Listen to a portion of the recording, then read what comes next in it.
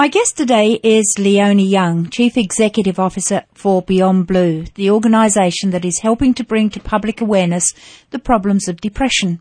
I'm sure that most of us know someone who has or have had a problem with what at times can be a very debilitating illness. Whether they're a member of our family, a friend or a colleague, or even perhaps ourselves. Hopefully, as a result of this program, we will all know a little more about this condition. So it's with great pleasure I welcome you, Leone, to the program. Thank you. Will you explain to me more about Beyond Blue and how it came about? Yes, Beyond Blue was established in the year 2000 by originally the Commonwealth Government, the Australian Government, and the Victorian governments to set up a national depression initiative. And other states have come on board since then, and now we're supported by every state and territory in Australia. We originally had a 5-year term. We now have a second 5-year term, and our key goal was to raise awareness about depression and to tackle the stigma, the associated stigma that often accompanies depression and mental illness in Australia. How did you get involved? I was invited in 2003 to apply for the CEO's position. Ian Hickey had been the original CEO. He started in 2000, and he was leaving to go back to the Brain and Mind Research Institute in Sydney with his family based in Sydney in New South Wales. And so there was a vacancy at the CEO level. Several people were invited to apply, and I was one of those and was lucky enough to get the position. I came down from the Northern Territory, where I was the state manager or the territory manager for the Department of Health and Ageing, and I had, prior to my going to the NT, where I was for about 3.5 years, I'd had 5 years with the National Policy and Program area of the National Mental Health and National Youth Suicide Prevention Strategies. So if you like, I had a background in mental health reform.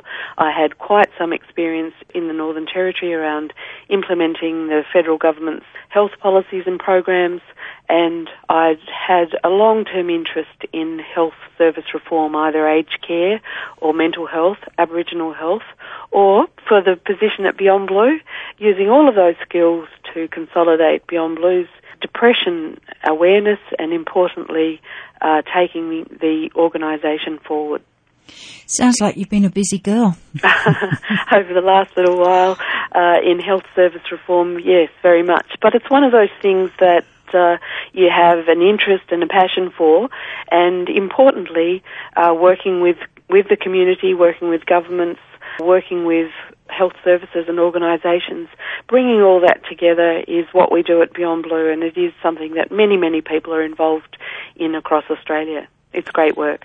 Is there still a stigma or a shame with depression? Is it kept behind closed doors? For some people it is. It's not so much closed doors, but many people don't understand it or want to talk about it. They see it as, and this is a territory saying, a shame job, or there's a weakness about having depression or mental illness, and people prefer not to talk about it or to seek help. Imagine not seeking help for heart disease, diabetes or cancer, and it's those same issues that really should prompt people to seek help early, and they don't, and it's about an attitudinal or a shame or a stigma problem. And yes, your question, very important one, depression is still talked about quietly behind closed doors or not talked about at all.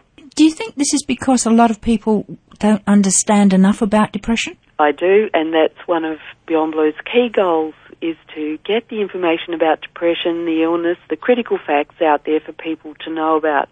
Our vision is to support Australia's community to know more about depression and to be able to respond effectively to it, so that it is just like then heart disease, diabetes or any other illness. But more importantly, that the critical facts about depression are well known, and there's no shame factor about talking about it or seeking help. Can you explain to me exactly what depression is? I'm not a clinician. That means I'm not a psychologist or a psychiatrist. My background is in health education, but the research and the information that we have about depression is that for more than 2 weeks, it's a debilitating illness that keeps people from doing the things that they would normally do and enjoy, so they may feel sad, down or miserable most of the time, and they lose interest or pleasure in most of their usual activities. And then it goes on to have quite an effect, and importantly a debilitating effect, to the point where the person is unable to function and to enjoy life, but importantly is unable to see beyond or to feel beyond the bleak and often described as blackness that they're feeling. There are various degrees of depression though, and it really needs careful assessment and diagnosis, and everyone's different in that regard. There are enough similarities about it though to know that it's a debilitating illness and it prevents people from being the people that they are and achieving or functioning in the way that they usually do. Is it known what triggers off a depressive episode? For many people it is, yes. It can be genetic, or there can be a whole range of stressors leading to the person over time being at risk of depression. So psychiatrists, psychologists would say, yes, there are some triggers for depression. One of those is alcohol. Another is substance use like marijuana and or even high rates of smoking.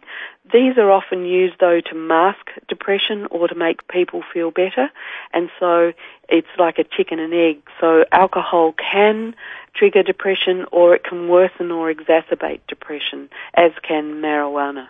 I suppose at some stage in our lives, most of us have been faced with a crisis, but this doesn't necessarily mean it will lead to depression, does it? No, it doesn't. That's another very good point. Crises, stress, acute distress, all of those are exactly that. Grief and loss about losing family and loved ones, friends, all of those are everyday grief and loss. We will have crises, we will have stress, we'll have acute distress.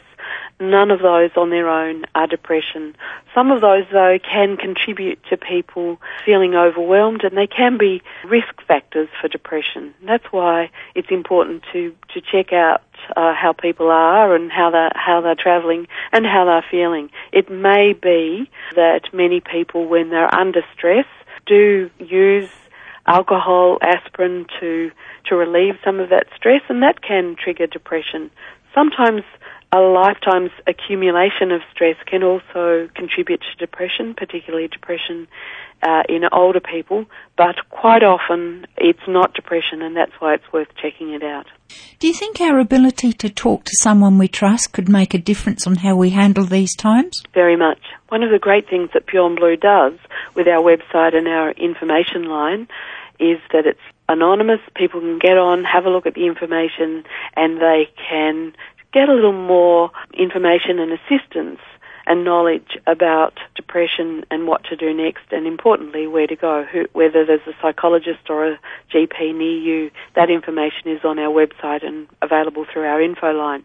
But talking to people we trust too is important, particularly if they're informed.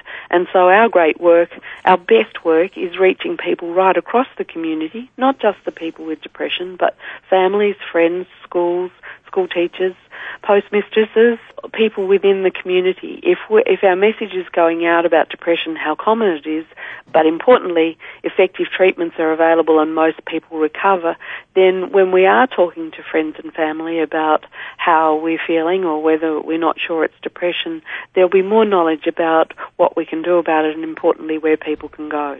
How common is the attitude, I'll manage, I don't want to bother other people? Very, very common, particularly in men.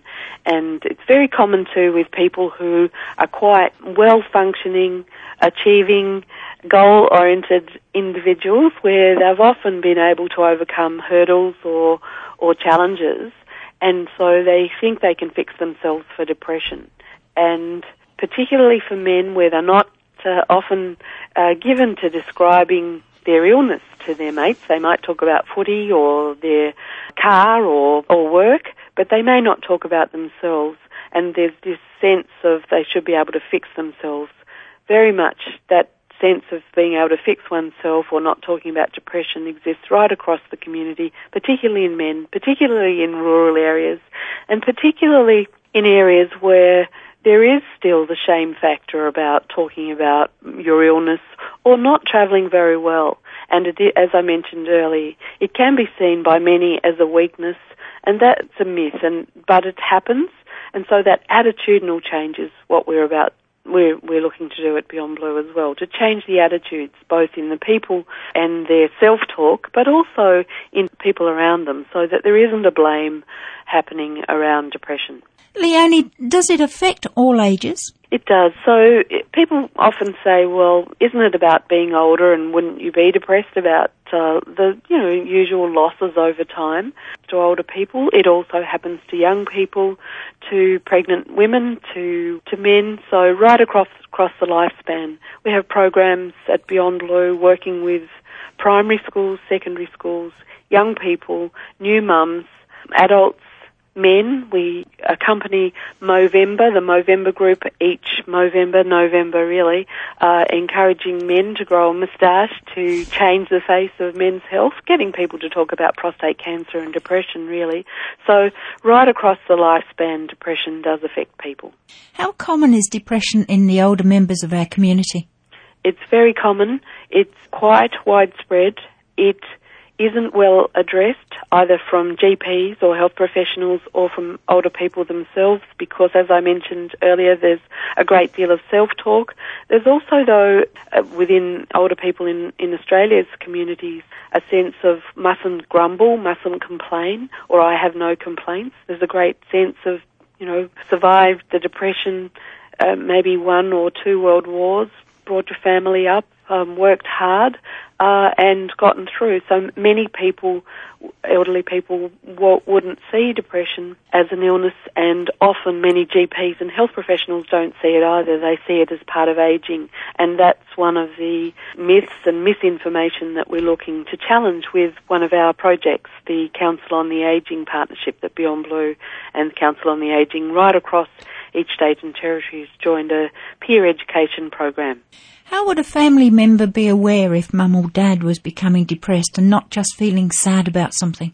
As I mentioned earlier, if that sadness and being different from their usual selves, lost interest or pleasure in most of their usual activities over a longer period than just an event like somebody dying within the family or friendship group. So if that was a prolonged sadness, and if they weren't responding, if they had poor concentration, perhaps they were feeling tired or had no energy, they're feeling slowed down, restless or excessively busy, if they had sleep disturbances, if they were talking about these things over very, very regularly, that would be an indication. But again, it may not be depression, and it's important to get it checked out. Does the person start to feel that there's not much point in getting out of bed, for example? That's a very common sign of depression, yes. Psychiatrists would list some of those things, and not wanting to get out of bed is one of those indicators. So does it affect their sleep pattern? Very or much. They just don't want to get out of bed? No, both. There may be a sense of wanting to withdraw from life, from not going about their usual activities, either going to work or school or getting up. But depression may be identified by constant sleep disturbances, so not having good night's sleep on a regular basis. Sometimes we think about depression as being people just sit and cry all the time and, just feeling unhappy. But this doesn't necessarily happen, does it? No, it doesn't. Quite often people go about their business, particularly at work or in social functions, and you wouldn't know. And the people are pretty well appearing as they are normally, but they may be living lives of quiet despair at home.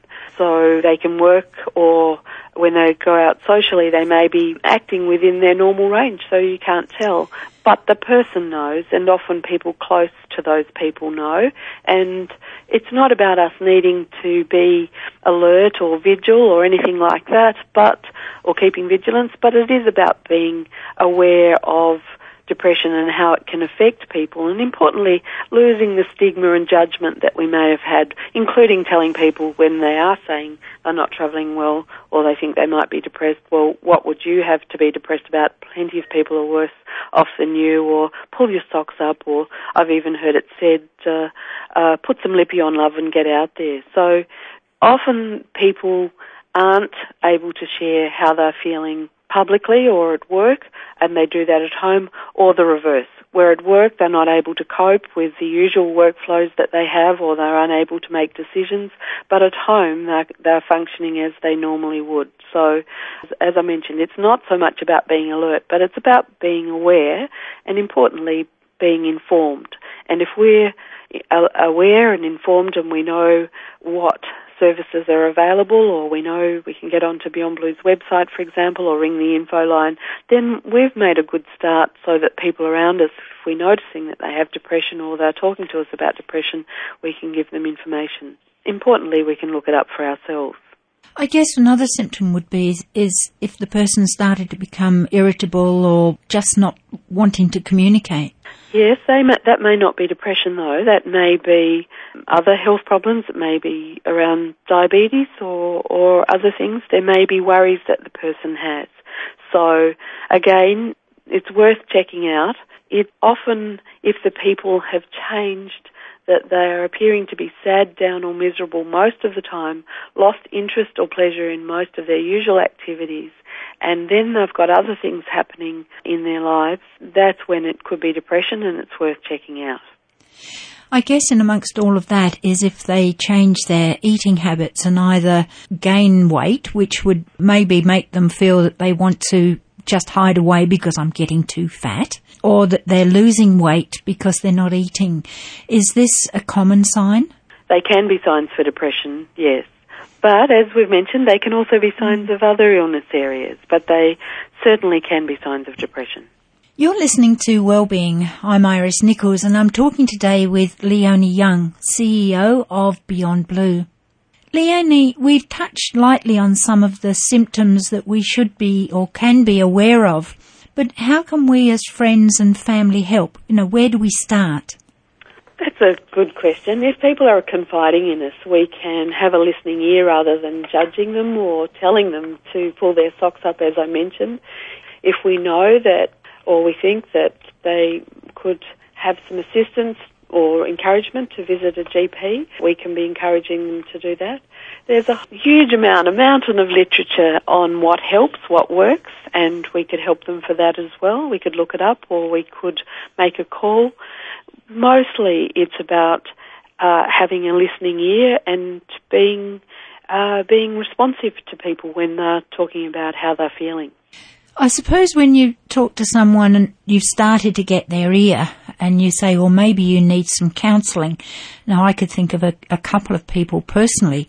If you mention the word counsellor, they dig their heels in and disappear at a great rate of knots. Yes. How can the average person get around this to persuade them that, counselling is not something that they should be ashamed of?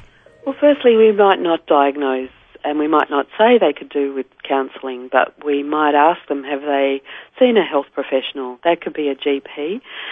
From November last year, Australia and our health system under Medicare, GPs across the country can refer to psychologists under Medicare and be covered. So you don't need a great deal of money or private health insurance to see a psychologist, which is fantastic.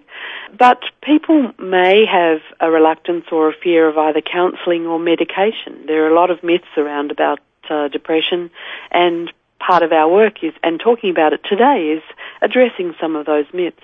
It may not be up to us to recommend people see a counsellor. Having an assessment in the first instance is really important. And it may be about not sleeping, and it may be around a whole range of things that are triggers for people to have that health assessment. In the health assessment, having it for depression as well is a good first step. And then there are a range of options for treatment, including counselling, including cognitive-based therapies, talking therapies around reframing negative thoughts, and medication for some people. With many people having severe depression, they do respond well to medication, SSRIs, and are not addictive. That's something else that some people often think, well, I'm not going on medication because I'll be on it for the rest of my life. That's not so, and as I mentioned, there are effective treatments for depression now, and most people recover. Making that very first step and having a checkup is very, very important. Sometimes because of the problems that I guess the whole of the country has with having too few doctors, that the waiting time between getting the person to say, yes, I'll go to the doctor, and actually getting there is quite a long time. How can we best support people during this waiting time? Well, you can straight away ring the Beyond Blue information line and get the information you need there and then, rather than having to wait to talk to a doctor. There are also Find a Doctor and Find a Psychologist lists on our website. There are support services on the web and on the telephone as well. So there's Lifeline, Relationships Australia, Centrelink, a whole range of support services available, suicide prevention lines. And letting people know what else is available is often a first step. But as you say, in some areas of Australia there's a shortage of GPs. It does take up to 3 weeks to get there. And there's, a gap between wanting to see someone and getting there. I'd encourage people to get some more information through the library or through the internet or through those telephone lines. And if the issue is about not sleeping, have a look, maybe have a talk to a pharmacist as well, particularly give Beyond Blue's information line a call or other information lines. Just for information, the website for Beyond Blue is www.beyondblue.org.au, is that right? Yes, thank you. How many people are affected by depression? Good question. 1 million people at any one time in Australia, and 1 in 5 of us at some point in our lifetime. Men or women in the majority? 1 in 4 women, 1 in 6 men have identified as having depression in the last national survey that was undertaken. Are there any figures to show how much time is lost in working days because of this condition? Yes, around 6 million working days a year. It costs us in the order of billions of dollars. Absenteeism, days out of role, not sleeping, a whole range of things add up to not feeling well. They may not be depression, but with depression-related illness, including alcohol and substance use, quite a number of days lost and quite a cost to our economy. So it actually costs us more not to address depression than it does to do that. I know that recently, as the result of the drought, and maybe with the recent rains we've had, this won't be a problem for much longer, but there is a growing concern about the number of people on the land who are becoming so depressed that they're going out and committing suicide. What's being done for these people? Firstly, that's a myth, and it's important to let people know that. Drought and other major weather patterns do cause a lot of stress and distress. We're not sure that it's causing suicide, and so it's really important to say that.